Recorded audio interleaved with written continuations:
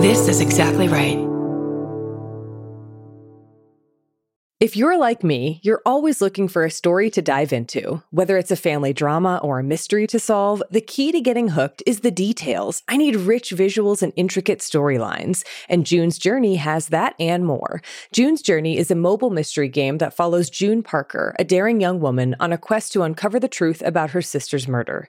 This is your chance to test your detective skills because you'll play the game as June herself. Explore beautifully designed scenes from the 1920s, like lavish estates and gardens, and don't forget to keep an eye out for hidden clues. And if you play well enough, you could make it to the Detective Club. There, you'll chat with other players and compete with or against them. June needs your help, but watch out. You never know which character might be a villain. Shocking family secrets will be revealed, but will you crack the case? Find out as you escape this world and dive into June's world of mystery, murder, and romance. It's all just one tap away. Discover your inner detective when you download June's Journey for free today on iOS and Android. That's June's Journey. Download the game for free on iOS and Android. Forgive me for interrupting. I'm Bridger Weiniger, host of I Said No Gifts on Exactly Right. Each week, I invite my favorite people in comedy over to chat, and they always bring a gift. We're coming up on our 200th episode, and every episode is a gem. I have welcomed all kinds of great guests, including Cola Scola, Bowen Yang, Robbie Hoffman. It goes on and on and on. And you don't want to miss the 200th episode with the great Maria Bamford. What does she bring me? Find out April 25th. New episodes every Thursday. Follow I Said No Gifts wherever you get your podcasts. Hi, I'm Erin Welsh. And I'm Erin Allman-Updike. And this podcast will kill you. Before we start off, we first want to ask you to make sure that if you're not subscribed, that you do so now, because this is our last episode of the season, and we don't want you to miss next season's premiere or all the super fun bonus episodes that we're going to have in the interim. The subject of this week's episode is HIV and AIDS, and we were fortunate enough to interview 3 individuals who shared their experiences with us. Well, my name is Frank, and my last name is Iamelli. I'm 65, gay man. I live outside of Boston. I was about 27, I guess, or 28 when we first started to hear about it. I remember distinctly walking into work one morning, and this woman I work with, she had been reading the newspaper, and she said something about, hey, have you heard about this gay plague that's going on, this gay cancer? And I had never heard of it before. You know, you started hearing that, well, this one's not well, and then this one's not well, and it just sort of mushroomed from there. So within, I would say, about a year and a half to 2 years of reading about it in the paper, it had hit Boston like crazy. So I think in times of crisis, your true self really comes into being. And I've always thought of myself as kind of a really nurturing kind of a guy. And it was just my first instinct was when people around me that I loved and cared for were getting sick, that, you know, there was nothing that was going to keep me away from helping them. And you also have to keep in mind for a fair number of people, I won't say all of them, whose families had abandoned them. You know, we were their only family. And so we took care of them, we cleaned them, we fed them, you know, we socialized with them, we tried to keep them in good spirits and all of that, and basically just be with them, you know, through the end. I mean, I can't tell you how many people I've sat and held their hand until they died. It wasn't easy for me, but I knew I was doing the right thing for them. But the bigger thing is, in retrospect, when I was growing up, once I started making friends, I mean, we had a really large circle of friends in a very, very strong gay community at the time. And I remember thinking in the late 70s, early 80s, I had such a wonderful group of friends that I thought, this is going to be wonderful. You know, we're all going to grow old together. We'll all take care of each other as we get older. And they're all gone. That whole family that you created is just gone. I've got like maybe, I don't know, 4 or 5 friends left from that time period. And, I cherish them. But the larger community, it's just weird to realize that everybody that you loved is gone. I even lost my partner to AIDS too. And honestly, that's one of the reasons that I'm doing this today is, if we don't tell our stories about what happened, who will? My name is Hillel Wasserman. I live in Los Angeles, California. And at present time, I work in the motion picture business. At the time that I first learned about HIV, I was in my late 20s. We started to hear these whispers about this weird gay cancer that was going around, which, a lot of us discounted because, come on, cancer isn't a communicable disease. How can you, transfer cancer from one person to another? It must just be a way for the repressive society that we were living in to kind of quash the gay, liberation revolution, whatever we were doing. And so, it was easily discounted, but it was getting harder and harder to overlook. Guys were getting together for funerals more often than we were getting together for brunch. And people were showing up at the gym that looked like walking skeletons. It very much became a reality for me when I woke up one morning and I saw 4 purple spots on my legs. I jumped in my car and I ran to my doctor and I marched into his office and I pulled down my pants with my legs shaking and I pointed at them and I said, look, I've got the spots. They're KS. I'm going to die, right? He took a long breath and he said to me finally, Hillel, he said, what you have on your legs are bruises. It was but it had really kind of gotten to be enough for me because every time I had a cold that lasted an extra week, I'm running to the doctor. Every time I got out of the shower and did a quick check on me and saw something new growing on me, I'm running to the doctor. And every time we had the exact same conversation. And so he said to me, Hillel, he says, I'm happy to give you the AIDS test, but you have to be prepared for results you may not like. And I said, you know what? I said, I'm a UCLA graduate. I am good at taking tests. Give me the AIDS test. And so there I was sitting in my beautiful office when I get a phone call from the doctor after those 7 days to tell me that the test results came back and they were positive. And he started to talk to me about statistics, about the odds, right? About getting my affairs in order, which is doctor code for get ready to die. And as I sat there and listened to all of that, all I could think of was, oh my God, how am I ever going to tell my parents? And that was it. I mean, I controlled that information very, very tightly until I couldn't anymore. In 1995, 8 years after taking that test, finally, the rain started to fall. I developed HIV-related non-Hodgkin's lymphoma, which is lymphatic cancer. And there I wasn't quite 40 years old. I was 39. I'd never been in love. I'd never been to Israel. I'd never done so many of the things that I hoped and wished that I would do. And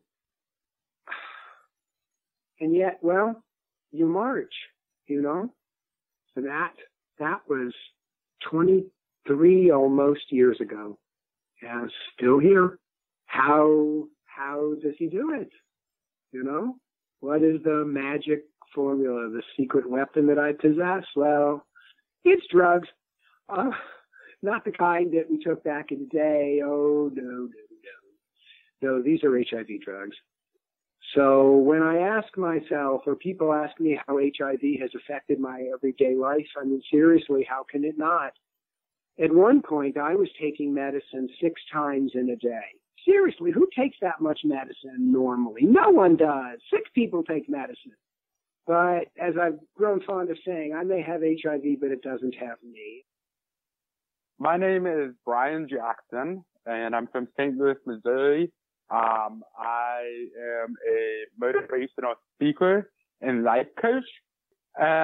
What else is there to say about me? I'm cool, and I think one of the most important things, because we're talking about this on the podcast, is I'm HIV positive. My story is a little bit different about how people contract HIV.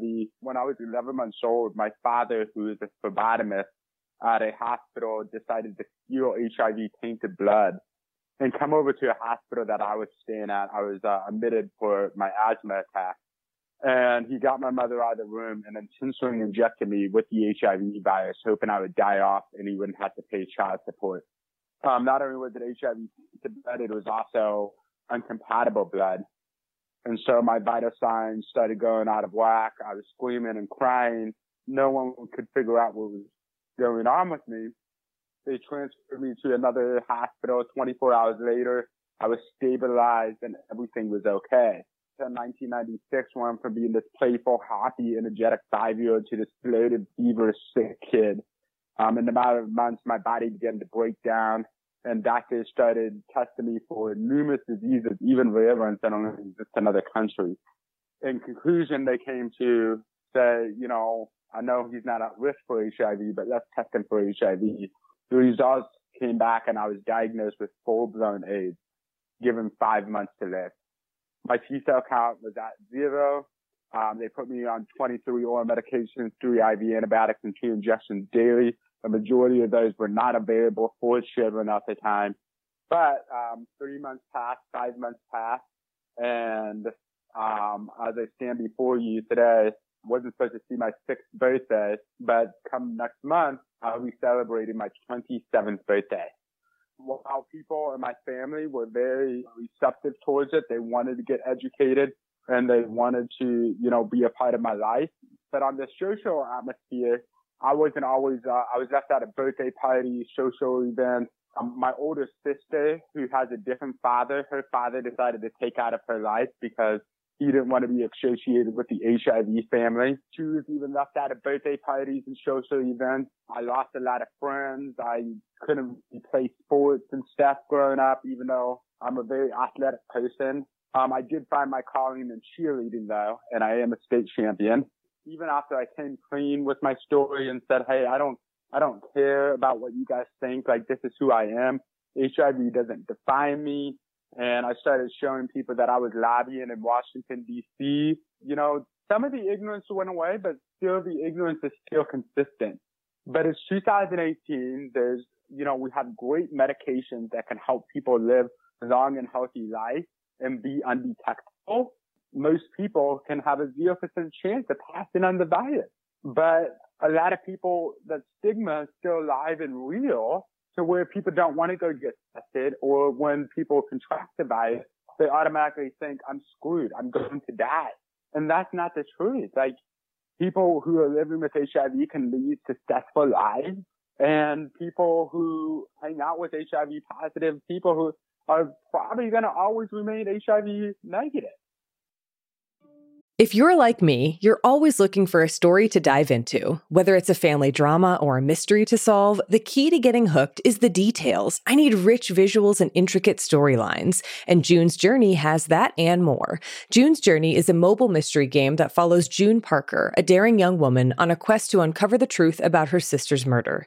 This is your chance to test your detective skills because you'll play the game as June herself. Explore beautifully designed scenes from the 1920s, like lavish estates and gardens, and don't forget to keep an eye out for hidden clues. And if you play well enough, you could make it to the Detective Club. There you'll chat with other players and compete with or against them. June needs your help, but watch out. You never know which character might be a villain. Shocking family secrets will be revealed, but will you crack the case? Find out as you escape this world and dive into June's world of mystery, murder, and romance. It's all just one tap away. Discover your inner detective when you download June's Journey for free today on iOS and Android. That's June's Journey. Download the game for free on iOS and Android.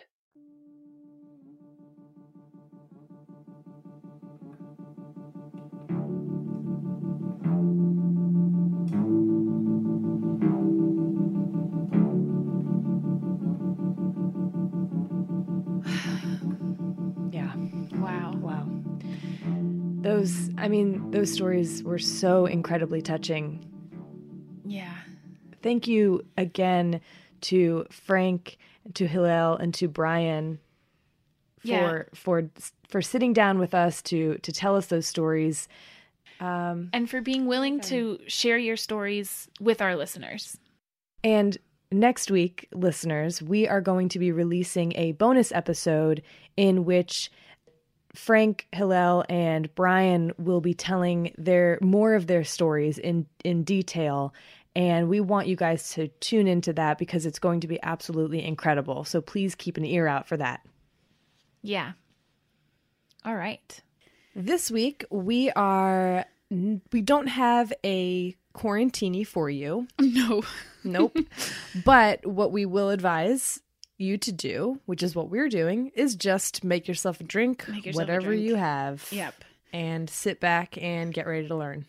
Yeah, I was thinking about it before we started recording this. And you know how if you listen to This American Life, sometimes it's like you're laughing and it's a funny one. And sometimes you're like, wow, gosh, that was really interesting. I learned a lot. And then sometimes you just cry. Yeah. Like the whole episode, you're just bawling.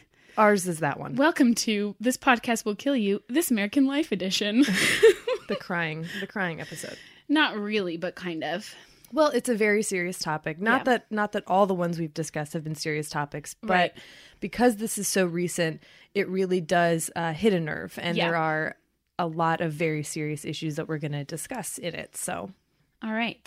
Business is out of the way. All right. Biology time. All right.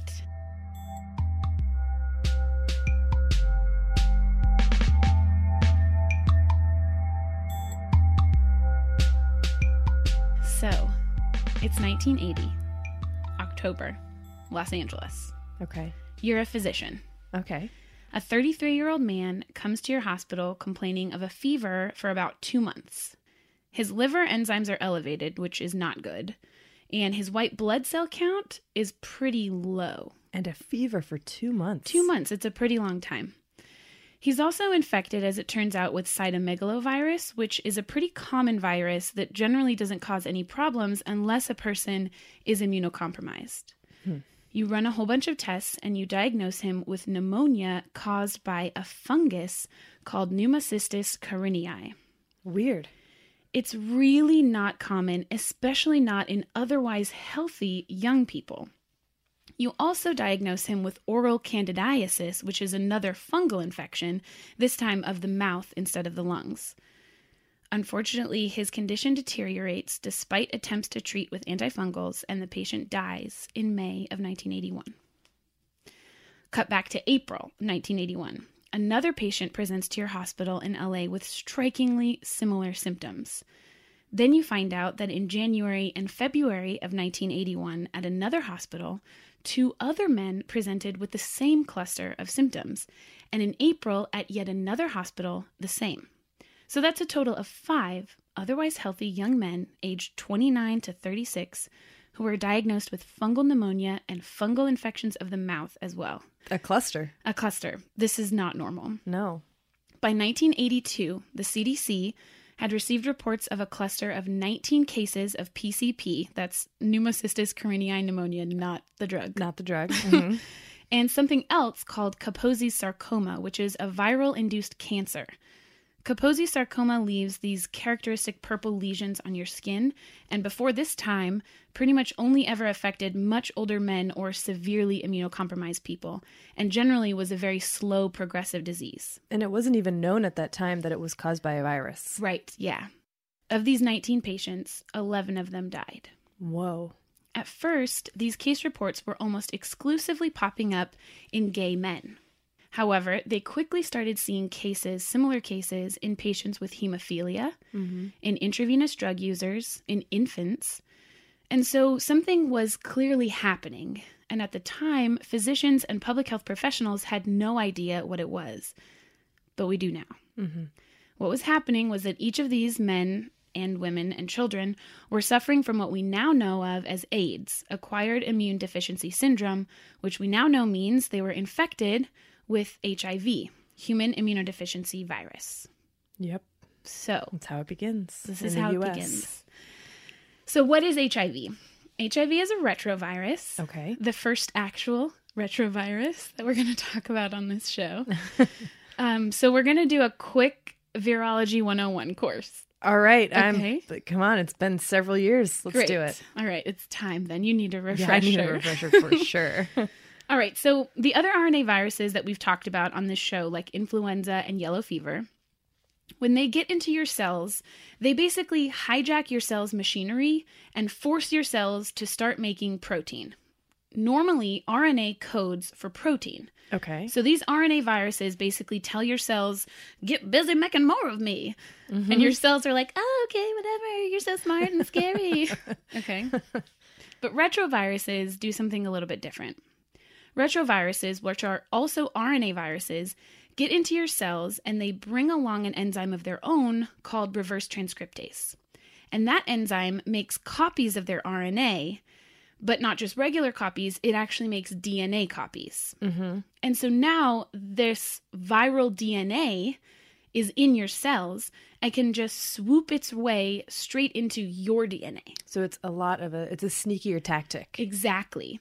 And so it literally fits this viral DNA into your genome. And that makes it a lot harder for your cells to target. And it basically means that whenever your cells replicate, they'll replicate not only your DNA, but this viral DNA as well. Which is like a background replication. Exactly. Yes. And then eventually those copies of viral DNA will do what DNA normally does. And that is make an RNA copy, make some protein, and then get to work making more viruses. And HIV is really good once more viruses are made at spreading from cell to cell. It has a bunch of crazy mechanisms that are too complicated for our Virology 101 course. Okay. So great. we'll just say that it basically has several different ways that it can perpetuate itself and selectively spread to more and more cells. So that's HIV 101. All right. Okay. So there are two main subtypes of HIV, HIV-1 and HIV-2.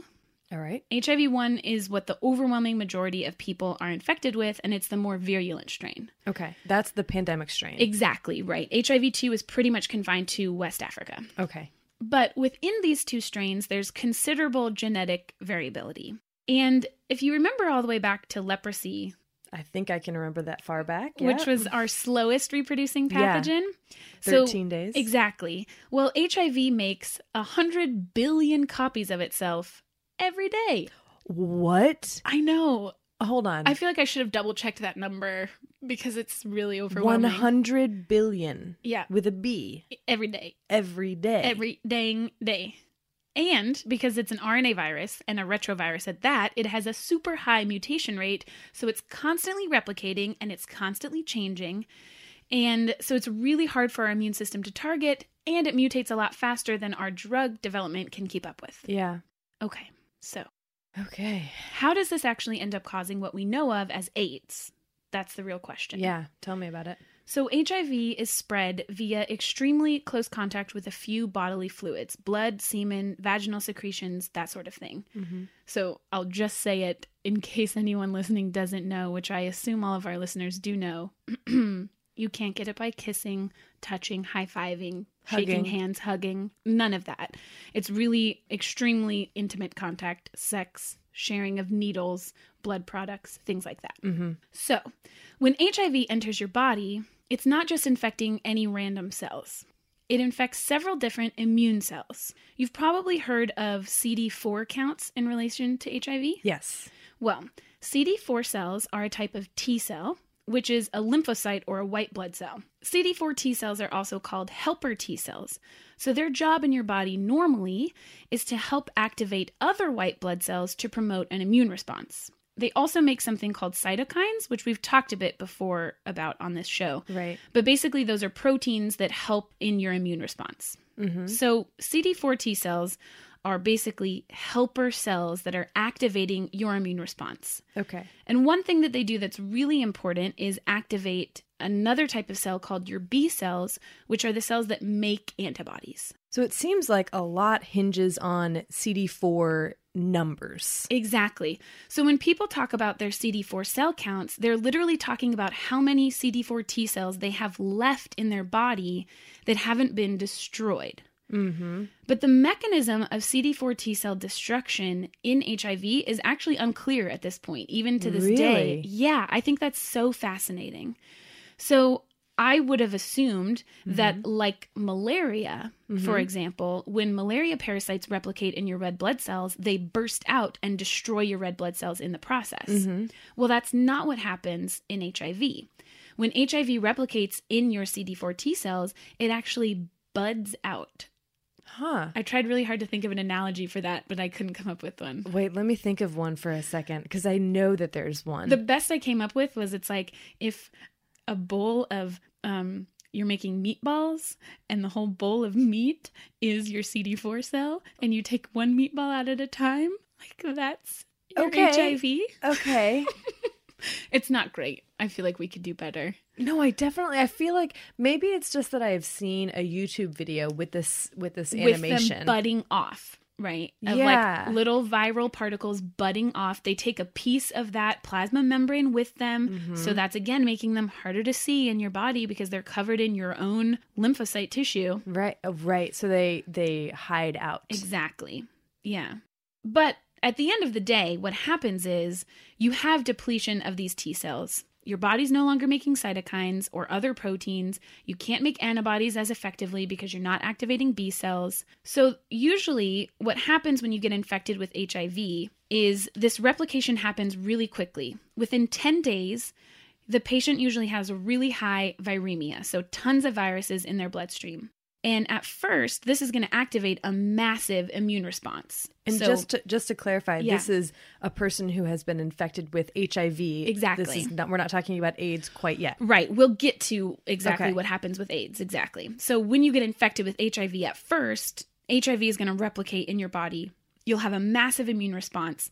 And a large proportion of those virally infected cells will be actually destroyed, which is great.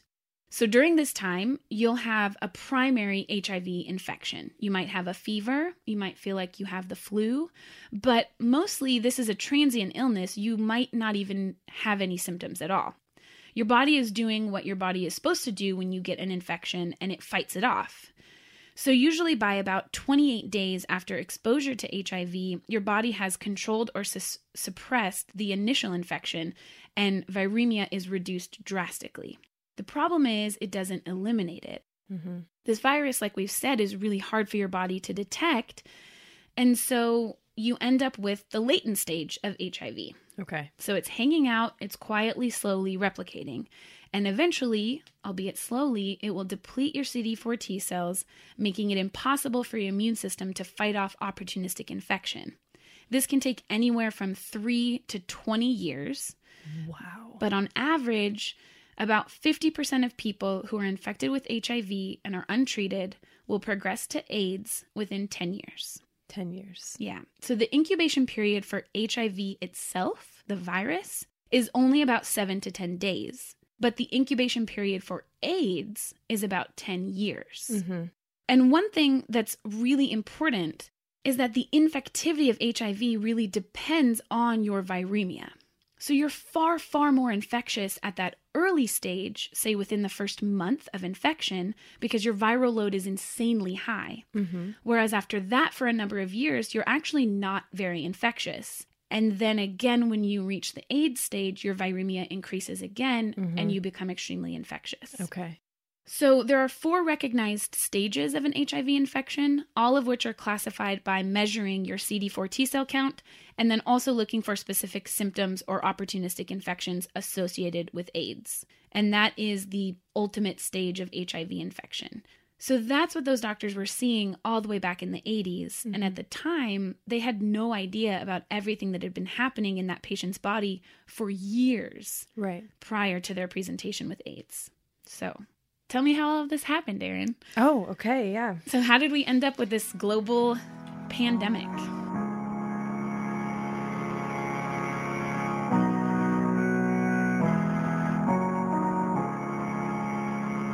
I'm going to try to answer that. The history of HIV and AIDS is a big one, and I'm dividing the history of this modern plague into 4 acts, a la This American Life. Right? I said so. From its earliest beginnings in Central Africa to its eruption in the U.S. in the 80s and 90s, then to the failures of the government, and then the heroic actions of advocacy groups, and finally to the development of effective treatments and the emotional fallout of the pandemic. Let's start. Act 1. Origin, 1908 to 1982.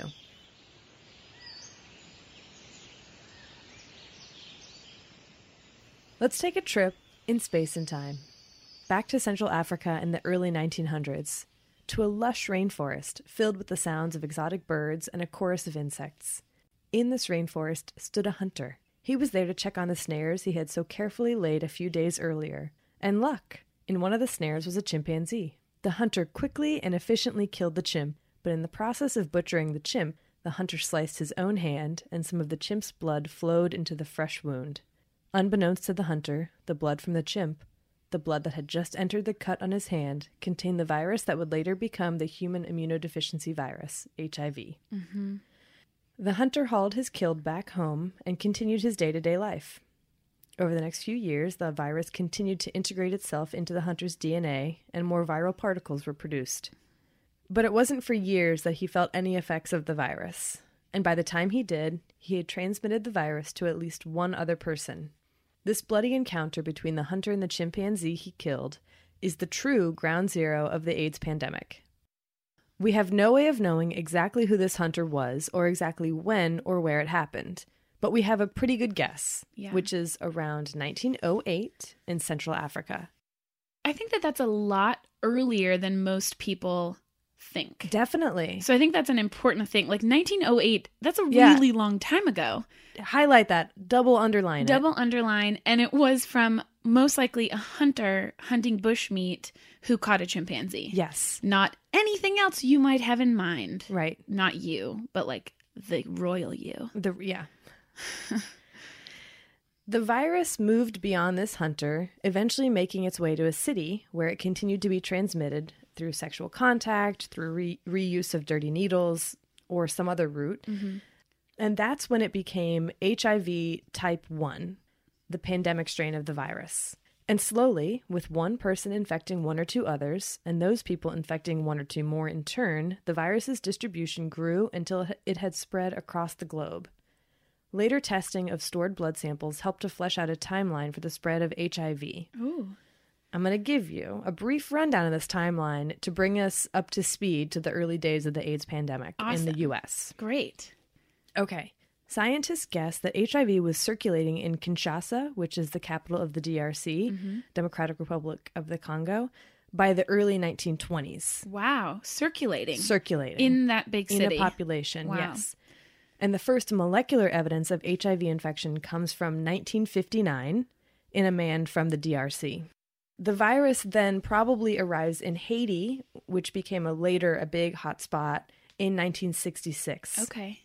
And it probably arrived first in the U.S. in 1968, though it could have been almost 10 years earlier. Wow. So the first AIDS-related death in the U.S. was in 1969, and that was confirmed by later blood testing. Okay. And for that to be the case, that person had to have been infected, who was a young man, had to be infected much earlier, years earlier. So it's kind of it's a shaky ground there, but I would say 1968 is at the latest estimate of when the virus arrived in the U.S. In the U.S. populations. Later testing of blood samples shows HIV infection in a Norwegian sailor and his family and a Danish physician in the mid to late 1970s. Wow. All of whom died of AIDS-related illnesses. Wow. By this time, the virus had firmly established itself in major cities in the U.S., in particular those that would later be identified as the epicenters of the AIDS crisis. New York City, San Francisco, L.A. Yep. In April 1980, San Francisco resident Ken Horn goes to his doctor complaining of dark purple spots on his skin, which his doctor diagnoses as Kaposi's sarcoma. Yep. And as we learned earlier, a super rare cancer, which is, and he's not of the right demographic or the typical demographic. No, not at all. It's like men over the age of 66. Yeah, and of Mediterranean or not Ashkenazi background. Oh, I didn't know that part. Yeah. That's interesting. And his doctor doesn't know what to make of the diagnosis or of the unusual blood test results, which show almost no functional immune system. Something was making Ken Horn very sick, but he didn't know what. So yeah, as we heard earlier, there were a bunch of these other cases, and doctors were baffled. Why were these men in otherwise good health struggling to beat these normally harmless infections and losing? It would be many years and thousands more cases before there would be an answer. By the end of 1980, 55 men had been diagnosed with some infection later recognized as characteristic of AIDS. Wow. doctors were beginning to notice a pattern. Something was destroying gay men's immune systems, leaving them open to opportunistic infection. Early 1981, the CDC is alerted to the pandemic for the first time by Sandra Ford, a lab tech at the CDC who works to fill prescriptions and notices an unusual increase in requests for a drug used to treat a rare pneumonia. I found our Femmes of STEM crossover. There we go, Sandy Ford. Sandy Ford. By May, rumors of a mysterious disease attacking and killing gay men are rampant throughout parts of the country. The first article in the world, about the disease is published on May 18th in the New York Native, which is a gay newspaper, titled, "Disease Rumors Largely Unfounded." Turns out they were founded. Yeah. But, yeah. So anyway, shortly after that, the Morbidity and Mortality Weekly Report describing the cluster of 5 cases that Aaron talked about in the biology section, Right, yeah. appears, and a task force is formed at the CDC. Their immediate goal is to identify what is causing this epidemic. So far, this disease has seemed to primarily hit gay males in cities with large gay communities. The scientists think, okay, we're dealing with a common exposure or an infectious agent. Yes.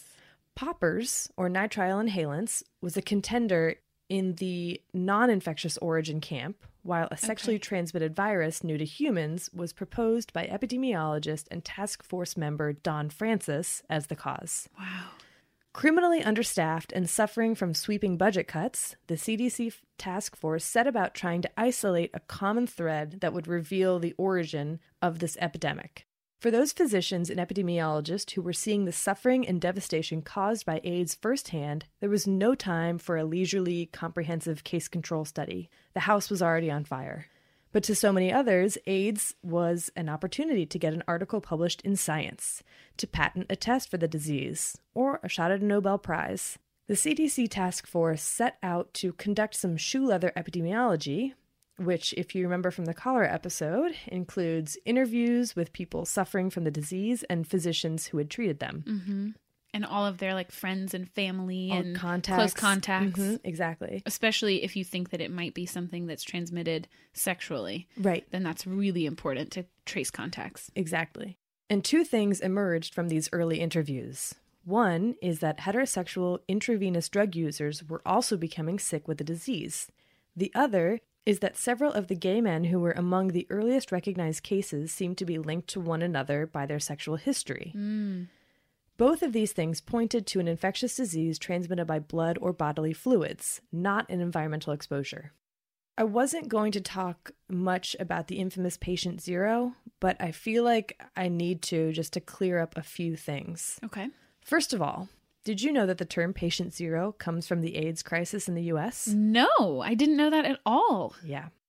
If you've read anything about the early days of the AIDS epidemic, it's likely that you've stumbled upon the name Gaetan Dugas, or at least his description. A handsome, charming, gay flight attendant from Montreal, a frequenter of gay bathhouses in the cities he visited, and, in popular history, responsible for the AIDS epidemic in the U.S. In the early days of the CDC task force, epidemiologists took note of interviewees' social network, friends, sexual contacts, etc. Gaetan had registered on the CDC's radar because he popped up in a few of the networks they had mapped, and because he had been interviewed and provided a sizable list of past contacts himself. His circle on the network map of sexual contacts was labeled Patient O, as in the letter O, for outside of California, as someone who did not live in the study site. This was later misread, and the term Patient 0 became popularized in And the Band Played On, which was the incredible journalistic work by Randy Schultz, published in 1987. Dude. Yep. That is so interesting. Yeah. So they just meant this is a patient that is outside of California that is interacting with these patient circles. Mm-hmm. And now we use the term patient 0 all the time. He was absolutely, well, yes. Yeah, so not only that, like in terms of the origin of the phrase patient 0, but he was demonized in this book. Oh, yeah. I mean, he was basically portrayed as a sociopath. Yeah. Like he was like doing it on purpose or something? Yes. Oh, God. Absolutely. I don't know anything about the validity of any of the claims that he went against public health advice or whatever. But regardless of that, later genetic analyses would exonerate him as the U.S. patient zero. The virus had been in the U.S., as we've learned, in New York and California long before Gatan was sexually active. Wow. Unfortunately, he would never know that the blame heaped on him was unfairly done. Oh, no. He died of AIDS in 1984. Oh, poor baby. I just wanted to clear that up. Yeah. Okay. That's also a really interesting way that we have a term now. Right. Patient zero. On a misreading. On a misreading and then a further victimization. Wow. That is so interesting. Yeah, I really wanted to include that. Yeah. Okay, moving back to the timeline here. Yeah, let's. It was clear to many of those studying it that this was an infectious agent transmitted by the exchange of bodily fluids. But where were the front page headlines? Where was the funding requested by the CDC task force months earlier? Yeah. Who was the president at this time? Reagan. Okay. We'll get there. Yeah. We'll get there. Just wanted to remind myself. Yeah. By the end of 1981, 121 people in the U.S. had died from the disease, with hundreds more infected, likely thousands. And yet, among public health officials, among politicians, among those whose very job it is to protect the health and well-being of the people they served, all there was deadly silence. Compare this silence and lack of funding to the outbreak of Legionnaire's disease in 1976, which killed 29 and infected 182 people, mostly straight male veterans. I was just going to say, you have to say who it killed. Old white men. Yep. Straight white old men. The funding records show that the life of a gay man with AIDS was worth 1/10 of the life of a straight Legionnaire to those making funding decisions. Oh my God. Because Legionnaires was not a marginalized group, not a group that was repeatedly told they were sick. Homosexuality as a diagnosis, as a pathological diagnosis, was not removed from the diagnostic and statistical manual used by the American Psychological Association until 1973. I'm going to throw up. At which point, it was replaced by, quote, sexual orientation disturbance. Well, they just removed transgender very recently. Right. From the DSM-5 or 4 or something. Yeah. Yeah, it's disgusting. Yeah. I mean, so this means that if you were not heterosexual, you could be diagnosed by a medical professional as being sick. Right. This and the general discrimination by so many others led to the complete failure to provide adequate funding and resources quickly enough to slow down this building epidemic. In the early years of the AIDS crisis, the disease was referred to as, alternatively, gay cancer, gay pneumonia, or GRID for gay-related immune deficiency. This labeling of AIDS as unique to gay men had profound consequences. First, as Susan Sontag points out in her essay, AIDS and Its Metaphors, people seek meaning in disease and want to find out why me. Oh my God, I know. This labeling allowed people to answer because you're gay. Yep. Or because I'm gay. Yeah. Which perpetuated feelings of shame and guilt. And also is just factually untrue. Completely untrue. So that sucks for people who are infected who are not gay or, you know. I mean, and this is a form of victim blaming that we're still not past today. Yeah. It also allowed homophobic, bigoted people to look at this as justified, as divine punishment for what they viewed as immoral behavior. Many of these bigots, by the way, were politicians who would later actively lobby against funding for AIDS research. Jesse Helms, I'm looking at you, you piece of human garbage. I have chills. You're rage chilling. You're rage inhaling right now. Yeah. Welcome to the past 3 weeks of my life. Yeah. Finally, these labels made silence acceptable. After all, this was a disease hitting only a small group of people. It would probably burn itself out quickly. What's the point of throwing money away? That's not what I believe. That's what the politicians believe. Yeah, we need to clear that up. Yeah. Yeah. Some, however, refused to be silent. In January of 1982, Larry Kramer, who was the author of the play The Normal Heart, which was just a few years ago turned into an HBO movie. With that really beautiful Fantastic. You need to see it. It's, oh my God, I cried a lot.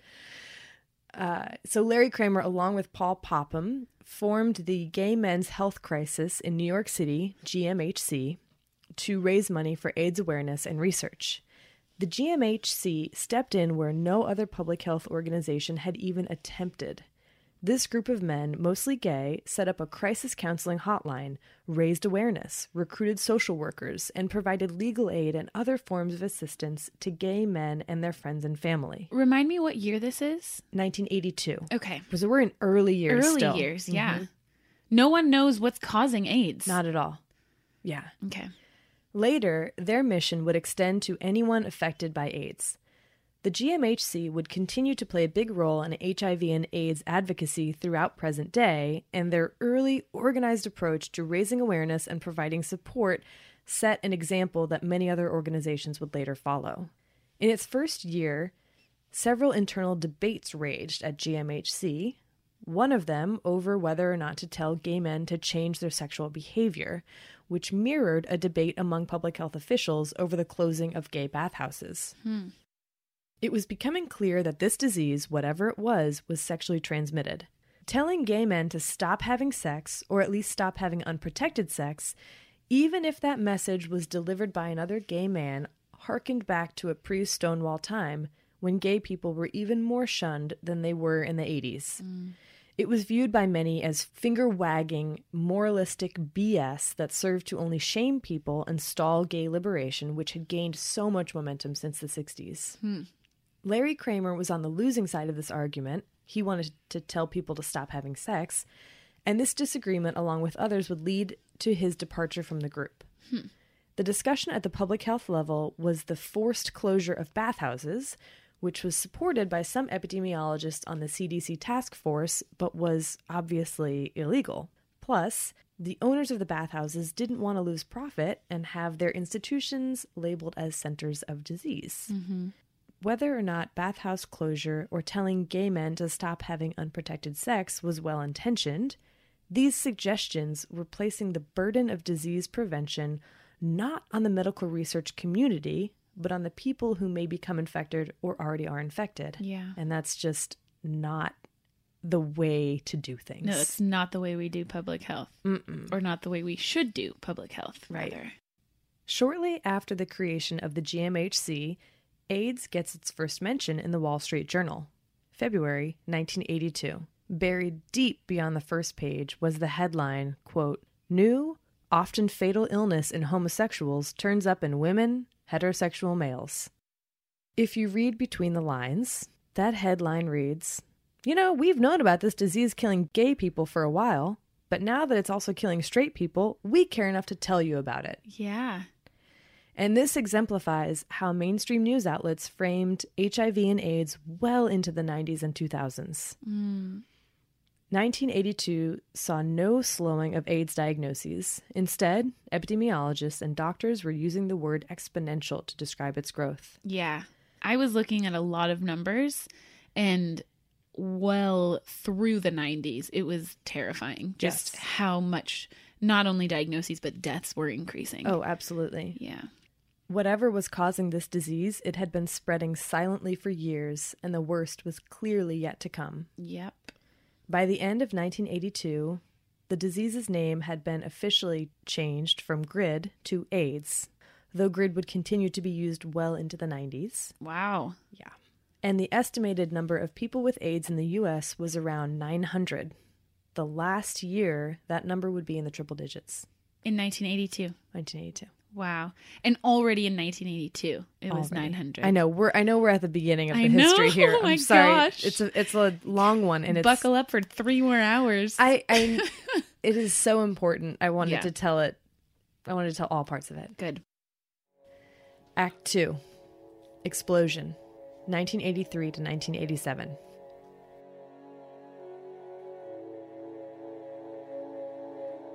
"1983 would later be viewed as a turning point for AIDS research and AIDS awareness, but don't expect any great advancements or justice yet. The before It's just that AIDS wasn't recognized as a problem by the general public, while the after was that it was suddenly making the news and popping up on scientists' radar as the hottest new thing to research. Oh, God, don't we all know about that? You get funding for like a day, and then your funding is taken away. Uh-huh. That's what the next new thing is. Yeah. By the time that the National Cancer Institute announced in April of 1983 that it was committed to finding the cause of the disease, 1,295 Americans had contracted AIDS and 492 had died. Wow. Add in the extremely long latent period of the virus, which was still undiscovered at this point, and the estimates of current and future infections ran into the tens and hundreds of thousands. Contributing to the recognition of AIDS as a public health problem were reports of people with AIDS who seemed to have gotten it from a blood transfusion. People who tended to not belong to marginalized groups. Suddenly, to many Americans, this became a "it could happen to you" disease and a reason to care. God. Yeah, it's really Humans, man. horrible.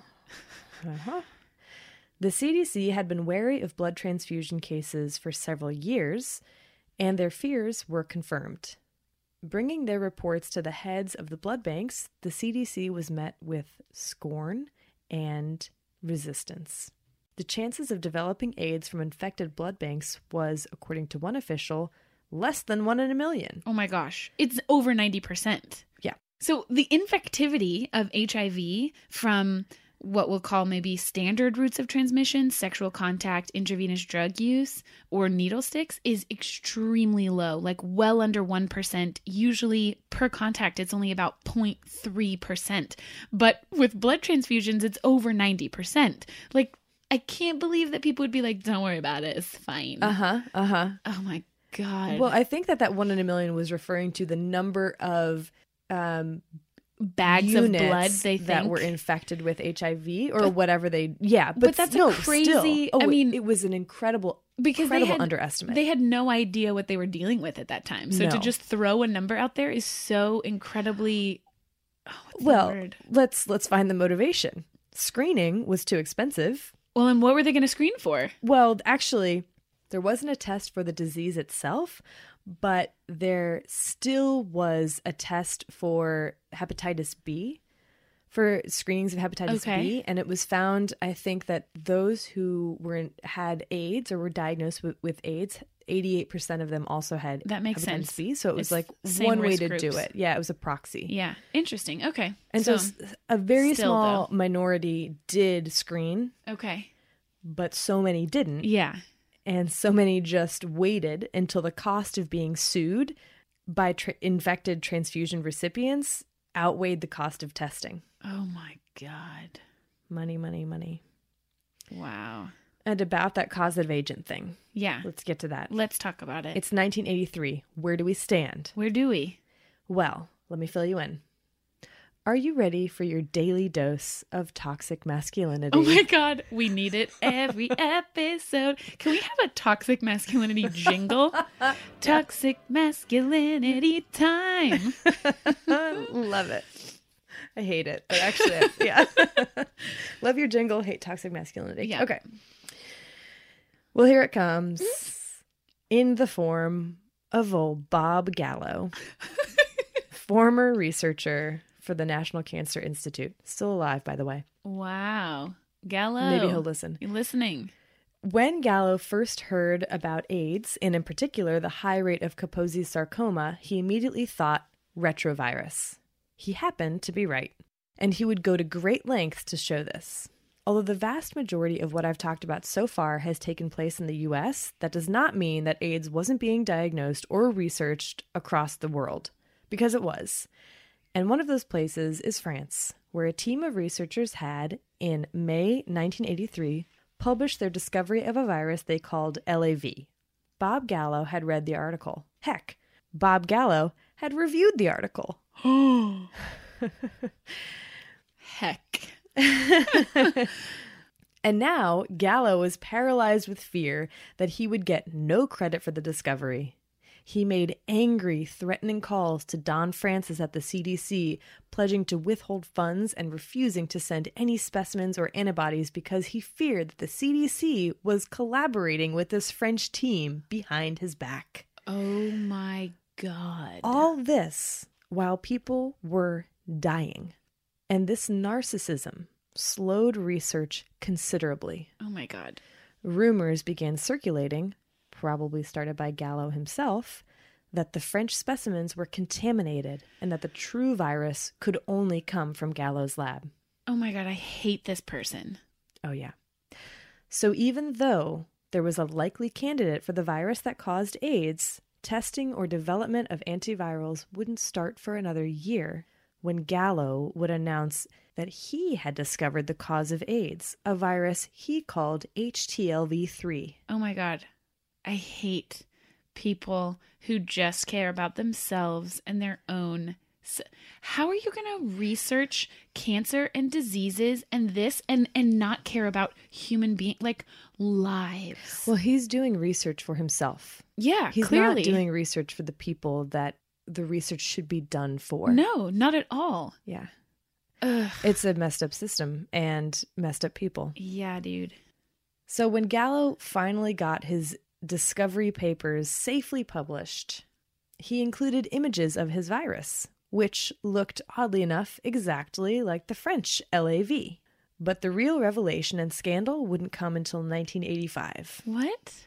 At a press conference came the announcement that tests had revealed that when comparing Gallo's HTLV-3 and the French LAV, they were shown to be less than 1% different. He stole their samples? Yeah. Oh my God. Yeah. He basically, Gallo had simply re-isolated the LAV, that the French virus, that the French team had sent him from previous samples over a year before. Okay, so not only is he a horrible person who cares only about himself, but he's not even fast and good at science. No. Because it takes him forever. Are you serious? I'm 100% serious. That's infuriating. Whether this was an intentional theft by Gallo or just an accidental BS, bro. contamination remains unclear. No, I know. Oh, I know. I know deep in my heart of hearts. Yeah. Mm-hmm. A 1991 federal inquiry did find Gallo guilty of misconduct during this research. Misconduct. What does that get you? Absolutely nothing. I'll tell you Except a lot of hate on this podcast will kill you. There is a little bit of justice. Wait for it.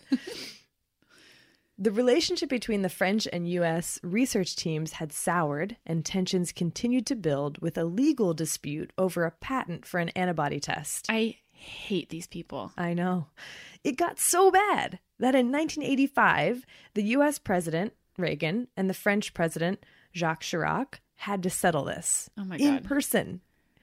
The result? Gallo and the French researchers would share co-discoverer credit, and the virus would be called HIV, which is how it got its name. Wow. This ugly chapter in AIDS research would cost Gallo the Nobel Prize in 2008, which was granted not to him, but to the French discoverers of the viral cause of AIDS. I'm like, I don't want either of them to get it, to be honest. They both annoyed me. Yeah, well, whatever. And while all this posturing and shameless self-promotion was going on, people were dying by the thousands. Although the mid-1980s saw increased awareness of AIDS in news reports, this wasn't accompanied by increased compassion or treatment. Quite the opposite. Violence toward gay men increased enormously and fear took hold. Hospitals refused to treat AIDS patients. Morgues refused to handle the bodies of those who had succumbed to AIDS. Schools refused to admit children who were HIV positive. And the availability of an antibody test, while hugely valuable for an individual who could now keep an eye out for their own well-being, and for public health officials to try to get an idea of the number of people that were HIV positive. But on the other side of things, this test brought with it the fear that huge screening campaigns would be forced upon the populations that had been hardest hit by AIDS. Right. And it's not like they're offering anything like, okay, you know you're positive, now what? Nothing. Now we can give you drugs for free to treat it? No, there was nothing. Yeah. countries were closing their borders to those who tested HIV positive, including the U.S. Really? Oh, yeah. I didn't know that. Mm-hmm. Oh, my God. So there was a test, there was no treatment. Right. When, in 1985, Rock Hudson announced to the world that he was suffering from AIDS, finally, infuriatingly finally, the world paid attention. Who's Rock Hudson? He's a movie star. Oh, Yeah, so all of a sudden there were articles in the New York Times and Newsweek. All of a sudden people cared. Rock Hudson was handsome, an all-American movie star, good friends with Ronald and Nancy Reagan. oh my God. Yeah, I roll. I feel really bad, of course, that he that he died of AIDS. He eventually did die of AIDS in 1985. It just is such a shame that it took that a famous person for people to care about it. It so often does. I mean, still to this day. I know. And where was the president in all of this? What was he doing about the disease that was killing thousands of U.S. citizens? Reagan would first publicly say the word AIDS in 1985. Wow. And that was only in response to a reporter's question. It would be another 2 years before Reagan would deliver his first speech on the AIDS epidemic. Are you serious? 1987. 87? He had been president for 7 years at this point. That's disgusting. The entirety of the AIDS epidemic to that point was during his presidency. Yes. At the time of his speech, which did not mention gay men as one of the hardest hit groups, 36,058 Americans had been diagnosed with AIDS and 20,849 had died. Oh my God. Those numbers don't include the global figures, which by now are climbing into the hundreds of thousands. Yeah. Act 3. Outrage. I'm already feeling that, so my God. 1987 to 1996.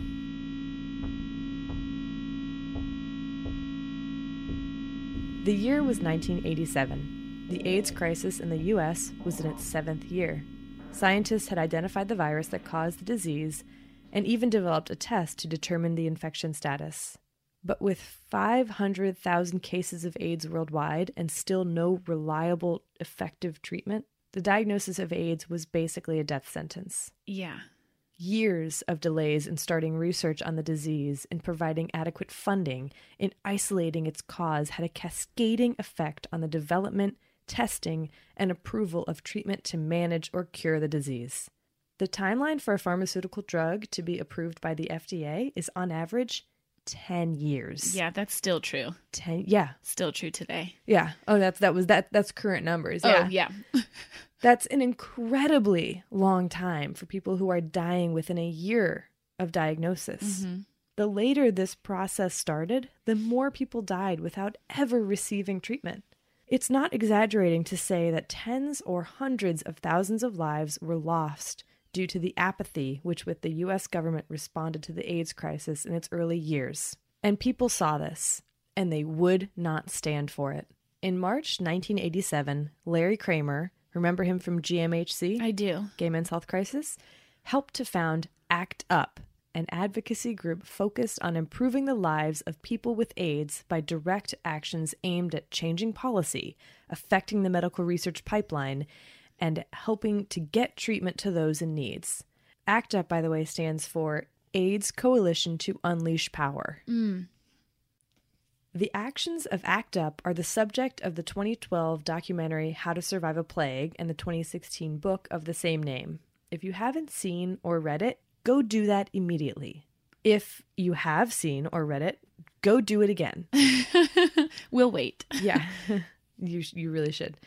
By 1987, one drug had been approved to treat AIDS, AZT, in the U.S. Yep. Developed initially as an anti-cancer drug. I didn't know that. So that explains how they were able to get it on the market faster than they would have if it had already been developed. Yep. Yeah. And so, yeah, it had gone through clinical trials in 1985 to treat AIDS and shown some promise, although many patients experienced strong negative reactions like anemia. It was gnarly. Uncontrollable, yeah. Yeah. When FDA approval went through in March of 1987, the pharmaceutical company that held the single patent on the drug, Burroughs Wellcome, announced that it would charge $10,000 a year for the treatment. A price well out of reach for many people with AIDS. Not just many, like literally everyone. Uh-huh. That's absurd. Yeah. I hate money. I hate people. Yeah. I hate people and money. People and money together. Like if you took the money away from the people, then would be too much. Okay, continue.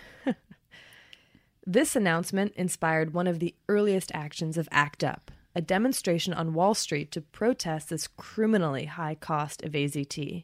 Though it would take a couple of years and many more demonstrations, ACT UP would finally get Burroughs Wellcome to reduce that price to $8,000. Oh my God. Yeah. But still, that's amazing to me that this advocacy group actually made a change, made an impact on a pharmaceutical company. I know, but that's still just like so infuriating that they can just charge whatever the hell they want. I know. Well, we've got glass half full, glass half empty. There we go. We need both yin sides. And yang. That's why we do this together. Yeah, it is.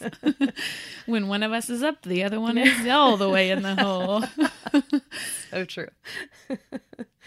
But even when AZT was more easily accessible, many people with AIDS couldn't take it, as I mentioned. So what other drugs were being researched? What else was out there? Yeah. Not very much, it turns out. No. So a lot of the U.S. research efforts seem to be focused on honing AZT without developing new drugs. It was interesting. It was money-making, right? And that's where the incentives were. Yeah. But there were some drugs in their early infancy. ACT UP members read the latest medical journals to do their own research on the status of new drugs to treat HIV or AIDS, educating themselves, reading textbooks about pharmacology, immunology, virology. In the words of Derek Hodel, who's one of the ACT UP members, quote, "In the absence of adequate health care, we have learned to become our own clinicians, researchers, lobbyists, drug smugglers, pharmacists. We have our own libraries, newspapers, drugstores, and laboratories." And that's exactly what they did. Dude, this is why, I'm sorry to get off topic for a second, but I'm feeling the outrage, so I just need to. We're in Act 3, outrage, yeah. I feel like this is such a beautiful example of why it is so important that we have diverse people in diverse roles, because then you wouldn't end up in this situation in the first place. If it wasn't all old white men in politics, research, medicine, everything at this point in time, I don't think you would have seen the same situation. You know what I mean? Like, it's just because if everyone in your office, in your lab is the same, then you all have the same viewpoint, then no one is going, hey, but what about this thing? What about this new drug? Or what about looking at it from this perspective? Anyways. Yeah. Multidisciplinary is such a word that's thrown around, you know, but it actually can really make a big impact in terms of reframing things in a way that you wouldn't have thought of earlier. Well, and just having like intersectional workplaces where you have multiple literal people of different colors and different creeds and different genders and everything, you know? And that's very true. The problem, though, that still remains is the fact that the money is all held primarily, and the policies are all held primarily by old, rich, white men with an agenda that is only self-serving. Yep, exactly. Totally. And 100% on board with hating that. Yeah. I mean, we could go on forever talking about the injustice. Yeah. And Yep. Okay. So the members of ACT UP affected real, measurable change in the turnaround time for experimental HIV or AIDS drugs. That's awesome. They made it like, let's get it to the market faster. Yeah. Let's get these experiments done faster. They also brought about the long overdue approval of drugs used to treat AIDS-related opportunistic infections in terms of preventative for pneumonia. Mm-hmm. the development of educational materials about AIDS for people with AIDS and their advocates, so a lot of distribution of materials and compiling it into packets that were accessible, that could be read by people without a PhD in biophysics and molecular genetics. So that the research is actually reaching the people that need what they're... It bridged the gap from primary research to communication so amazingly. It was really, it's so inspiring to me. SciComm at its finest. Yeah. Their demonstrations were unignorable, shutting down the FDA for a day during one awesome protest. In another, some members chained themselves to a balcony at the New York Stock Exchange. Whoa. My personal favorite is when TAG, Treatment Action Group, which had split off from ACT UP, put a giant inflatable condom over North Carolina Republican Senator Jesse Helms' house. What?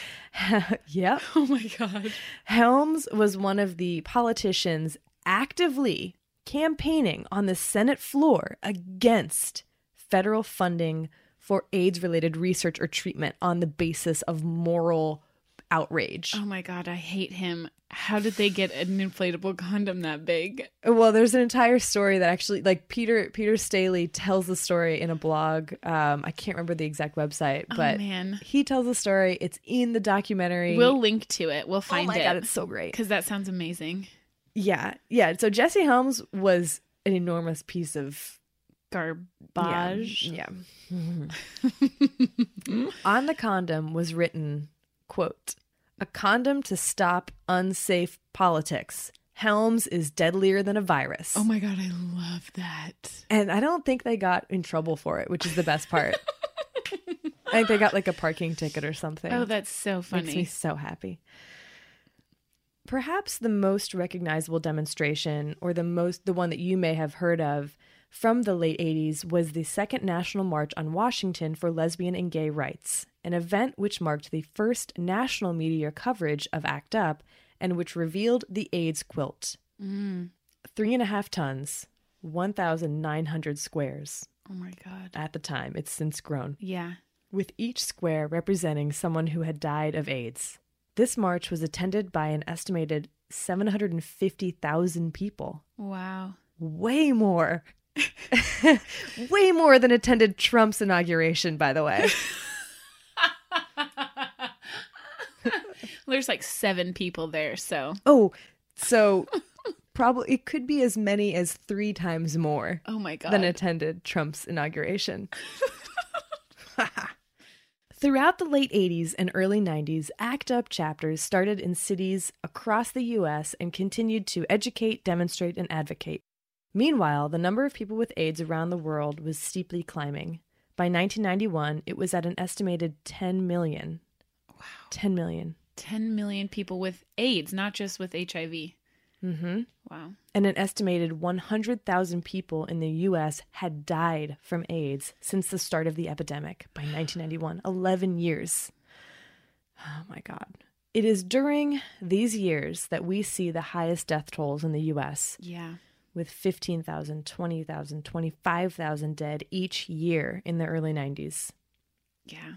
I saw some numbers estimated even higher than that, like in the 30s and 40,000. Yeah, 30s and 40s were around 94 to 95, 96, yeah. Jesus. New experimental antivirals came onto the scene, sometimes cooked up at home, sometimes brought into the country. Buyers clubs are all over, providing people with experimental drugs, which, if they didn't offer a cure, maybe offered hope. Real, measurable, qualified hope didn't come until 1995, the year the first protease inhibitors were approved. People with AIDS who seemed to be nearing the end of their days rebounded after taking these drugs. Wow. Doctors called it the Lazarus effect. It was very dramatic. Wow. Within 2 years, death rates in the U.S. and in much of Europe plummeted. But this miracle cure would come too late for so many people. For over 300,000 dead in the U.S., for the millions dead worldwide. The members of ACT UP number in the thousands, but I want to mention the names of just some of those who were instrumental in the fight to improve the lives of people with AIDS through ACT UP. David Barr, Spencer Cox, David France, Jim Igo, Garance Frank Ruda, Larry Kramer, Iris Long, Mark Harrington, Bob Rafsky, Peter Staley. These people are heroes. Act 4, Persistence, 1997 to 2000.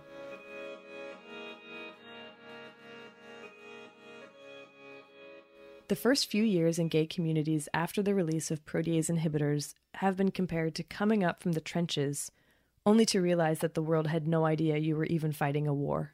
Ugh. Entire neighborhoods in San Francisco and New York City were empty.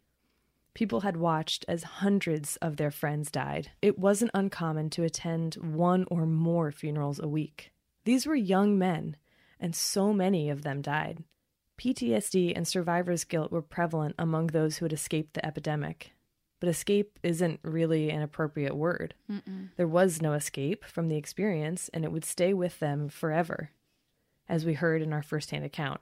There was no parade, no march, no rally to signify the end of the AIDS crisis in the U.S. Slowly, AIDS treatment centers closed their doors. Demonstrations became more infrequent. Although an HIV-positive result no longer carried the death sentence it had before protease inhibitors, AIDS diagnoses continued to climb worldwide and in regions where treatment is completely unaffordable. Mm-hmm. In 1997, the worldwide death count is 6.4 million, and current cases, 20 million. Wow. Before getting into current status of HIV and AIDS today, mm-hmm. I want to say one more thing. At the end of each episode, we usually ask the question, how scared do you need to be of X disease? Yeah. But researching the history of HIV and AIDS made me realize that that's not the question we should have been asking all along. Yeah. Instead, we should be asking, what should scare you about this disease? For smallpox, I would have said that it was historical accounts of intentional infection or the future threat of biowarfare. Yep. For leprosy, it's the mistreatment of people with leprosy. In every case, the answer has something to do with the failings of humanity. And the story of AIDS is no different. There are towering villains in this story. The people that you would have thought you could have trusted to do something about the disease. The thing that we should be most scared about in terms of HIV and AIDS is not the disease itself, but the response or lack of response of the government and public health agencies to this crisis. The discrimination and disregard for this disease, because in the U.S. it happened to pop up in a marginalized and long ostracized group of people. For every villain in this story, though, there is a hero, or several heroes. Those brave men and women who took it upon themselves to organize, mobilize, and effect change. And while the history of AIDS is full of heartbreak and injustice, these heroes should give you hope and a belief that some people will have the courage to fight and prevail.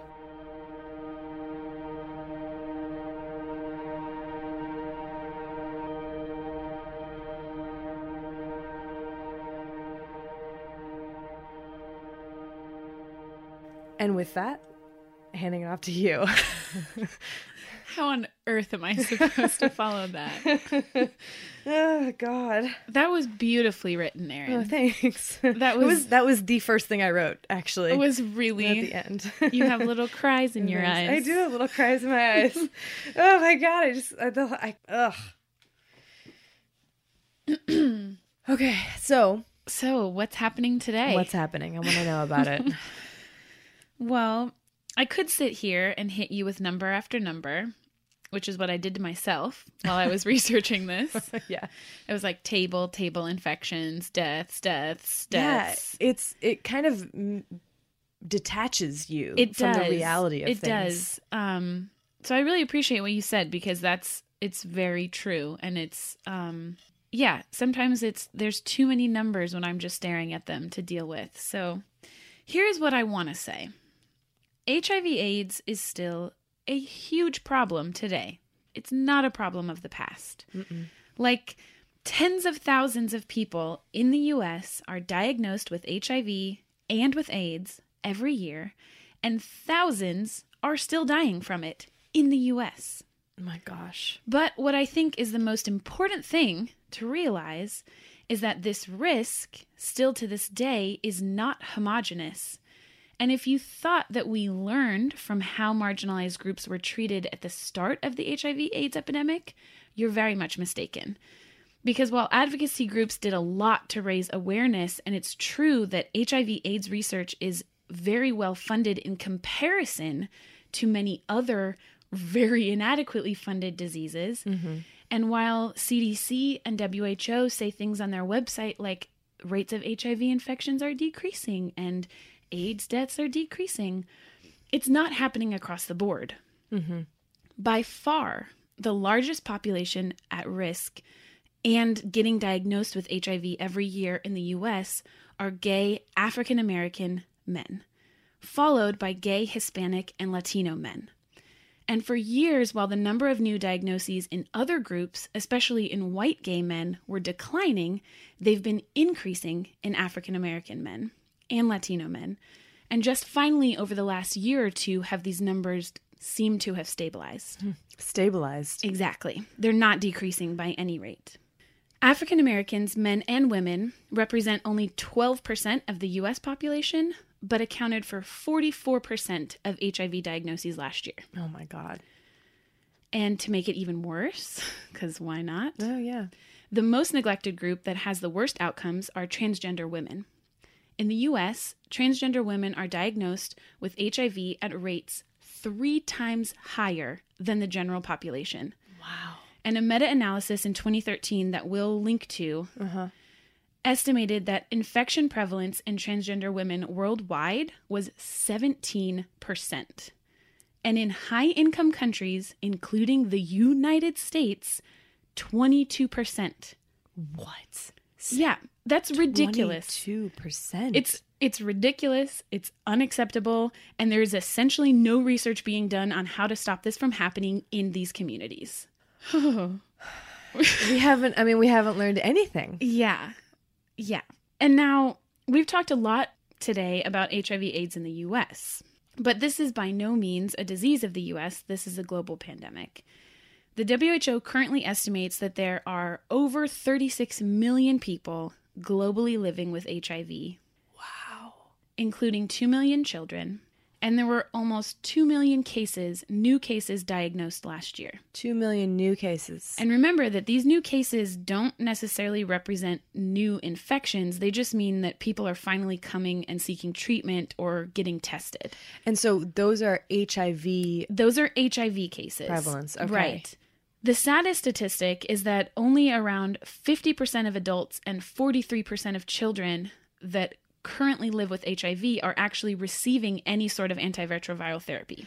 Why is that number 50%? Why is that number not 100%? Oh, right. Yeah. Is it because accessibility? Yeah, I think it's lack of access. And by lack of access means oftentimes not just logistics, but actual financial. Yes, definitely. Definitely financials. And the WHO also estimates that only about 70% of people living with HIV, or 70% of people who are HIV positive, actually know their status. Wow. And even today, it's 2018 now. Yeah.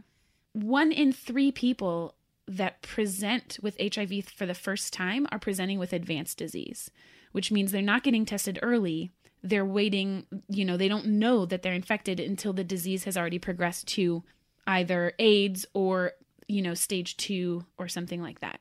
So, wow. And the thing about getting tested, which I didn't talk much about, but the term diseased is so interesting. And if part of the fear of getting tested, and it's a completely legitimate fear, is that if you get an HIV positive result, even though that's no longer the death sentence that it used to be, you are automatically lumped into this diseased category. Yeah.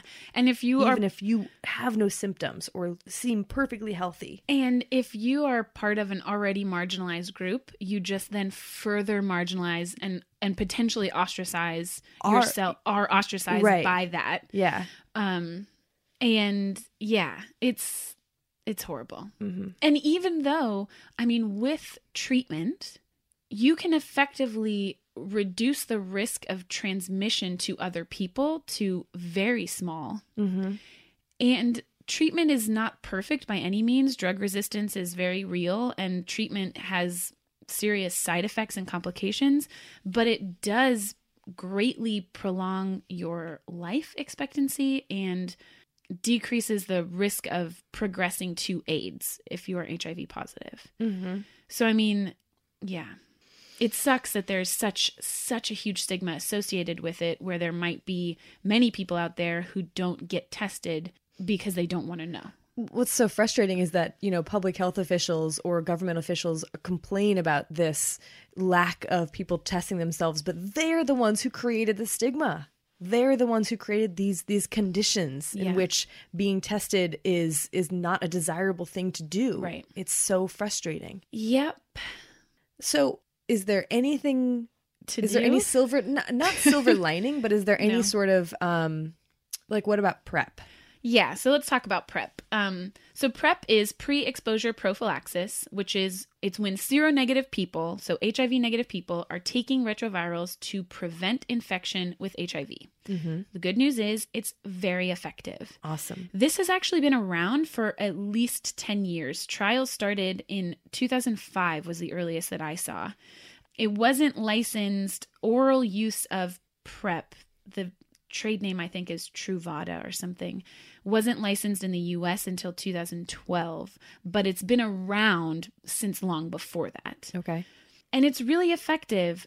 Dozens and dozens of clinical trials and cohort studies have shown that the use of these oral antiretrovirals can reduce risk of infection by around 90%. That's Wow. more effective than condom use. Condoms are about 85% effective when used correctly. Wow. Yeah.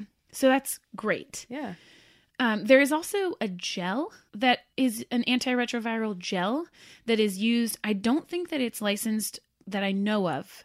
Someone can correct me if I'm wrong in the US, but it is used in a lot of other countries that you can use either before or sometime during, I would assume before, sexual intercourse. And that is an antiretroviral gel, not a spermicidal gel. And that's also very effective. So it's cool. not something that you have to take all the time. Uh-huh. Very cool. Yeah. And so I want to point out that there have been a lot of criticisms of this drug, PrEP, because people claim that since it can prevent HIV infection, it will then lead to an increase in the rates of other STDs because people are no longer using condoms, essentially. And to that, I just want to say, you. Like, that's the same BS argument that people try to use to say that women shouldn't have access to birth control options. Uh-huh. Any option that is available that can prevent the spread of a disease as gnarly and devastating as HIV should be available to people who could benefit from it. Yep. Should people practice safe sex in general? Of course. Yeah, that would be great. But also, they should use PrEP if they can benefit from it. Yeah. I mean, I was reading that and I was just, it's so demeaning. It's insulting to assume that humans aren't capable of making our own decisions about our own healthcare and what is best for us. It's just plain wrong. We're looking at you, conservatives. Get out of our bedrooms. I also want to point out that this is a very expensive drug. I was looking for coupons for it. It's like $1,600 for 30 tablets. So that's for a 1 month supply. What? It is covered by most health insurance. That's awesome. Yes, I didn't know that. And it seems like it is. It's not covered under Medicaid or Medicare or any other government insurance policies. No, government insurance. Oh, my. Mm-hmm. Which means, guess what? The most vulnerable sections of our populations don't have access. Exactly. Cool. Yet again. Cool. Thumbs up. Thumbs up. Government. We give you something good and then we take it back. So it's not surprising to know that these are the same populations that we see having the highest rates of HIV and AIDS. Right. So honestly, because of all this, I feel like we don't even have time to talk about the research that is being done on HIV. Sorry. There is a ton, everything from better rapid diagnostic tools, more effective antiretroviral therapies, and of course, a vaccine. That'd be awesome. It would be great. There are tons of different strategies that people are exploring, and I'm sure there's a podcast episode out there somewhere about all of these different options, and maybe we can find it and link to it. Mm-hmm. But just to end it off with some numbers. Yeah. Because I didn't do a lot of numbers. In total, from the beginning of the epidemic in 1981 or 1980 until 2016, there have been an estimated 1,232,346 people diagnosed with AIDS in the U.S. Wow. Cumulatively, 692,789 people have died since the beginning of the epidemic. In the U.S.? In the U.S., yes. Oh, my God. Millions and millions more worldwide. And that is the state of HIV today. Well, I'd say that's a pretty sorry state. Yep, I'd agree. Okay. Well, there you have it. The biology, history, and current status of HIV and AIDS in the world. Thanks for sticking with us. Thank you so much for listening. We really, really appreciate it. Yeah. I hope that you guys feel that you learned something new. I know I definitely did. I didn't know a lot about this history, so... Yeah.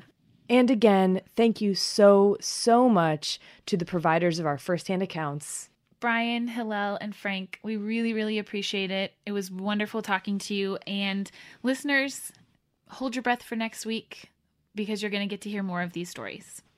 So should we talk about what our sources were? Let's do it. I have a few books here.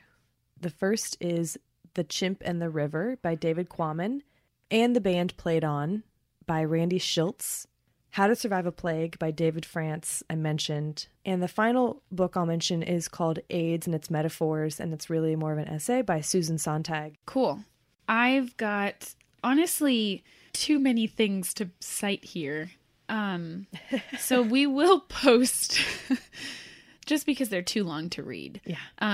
You can find all of these books and articles on a Google Doc list that we have a link to on our Podbean website. Yeah, and we'll also make sure that that's posted on Facebook. So if you're interested in getting a list of everything that we've ever cited from all of our episodes, that'll be there. As always, thanks for listening. Yeah, thank you so much. We really like it. And thanks to Bloodmobile for providing the music in this episode. And finally, wash your hands. Yeah, filthy animals. And be kind.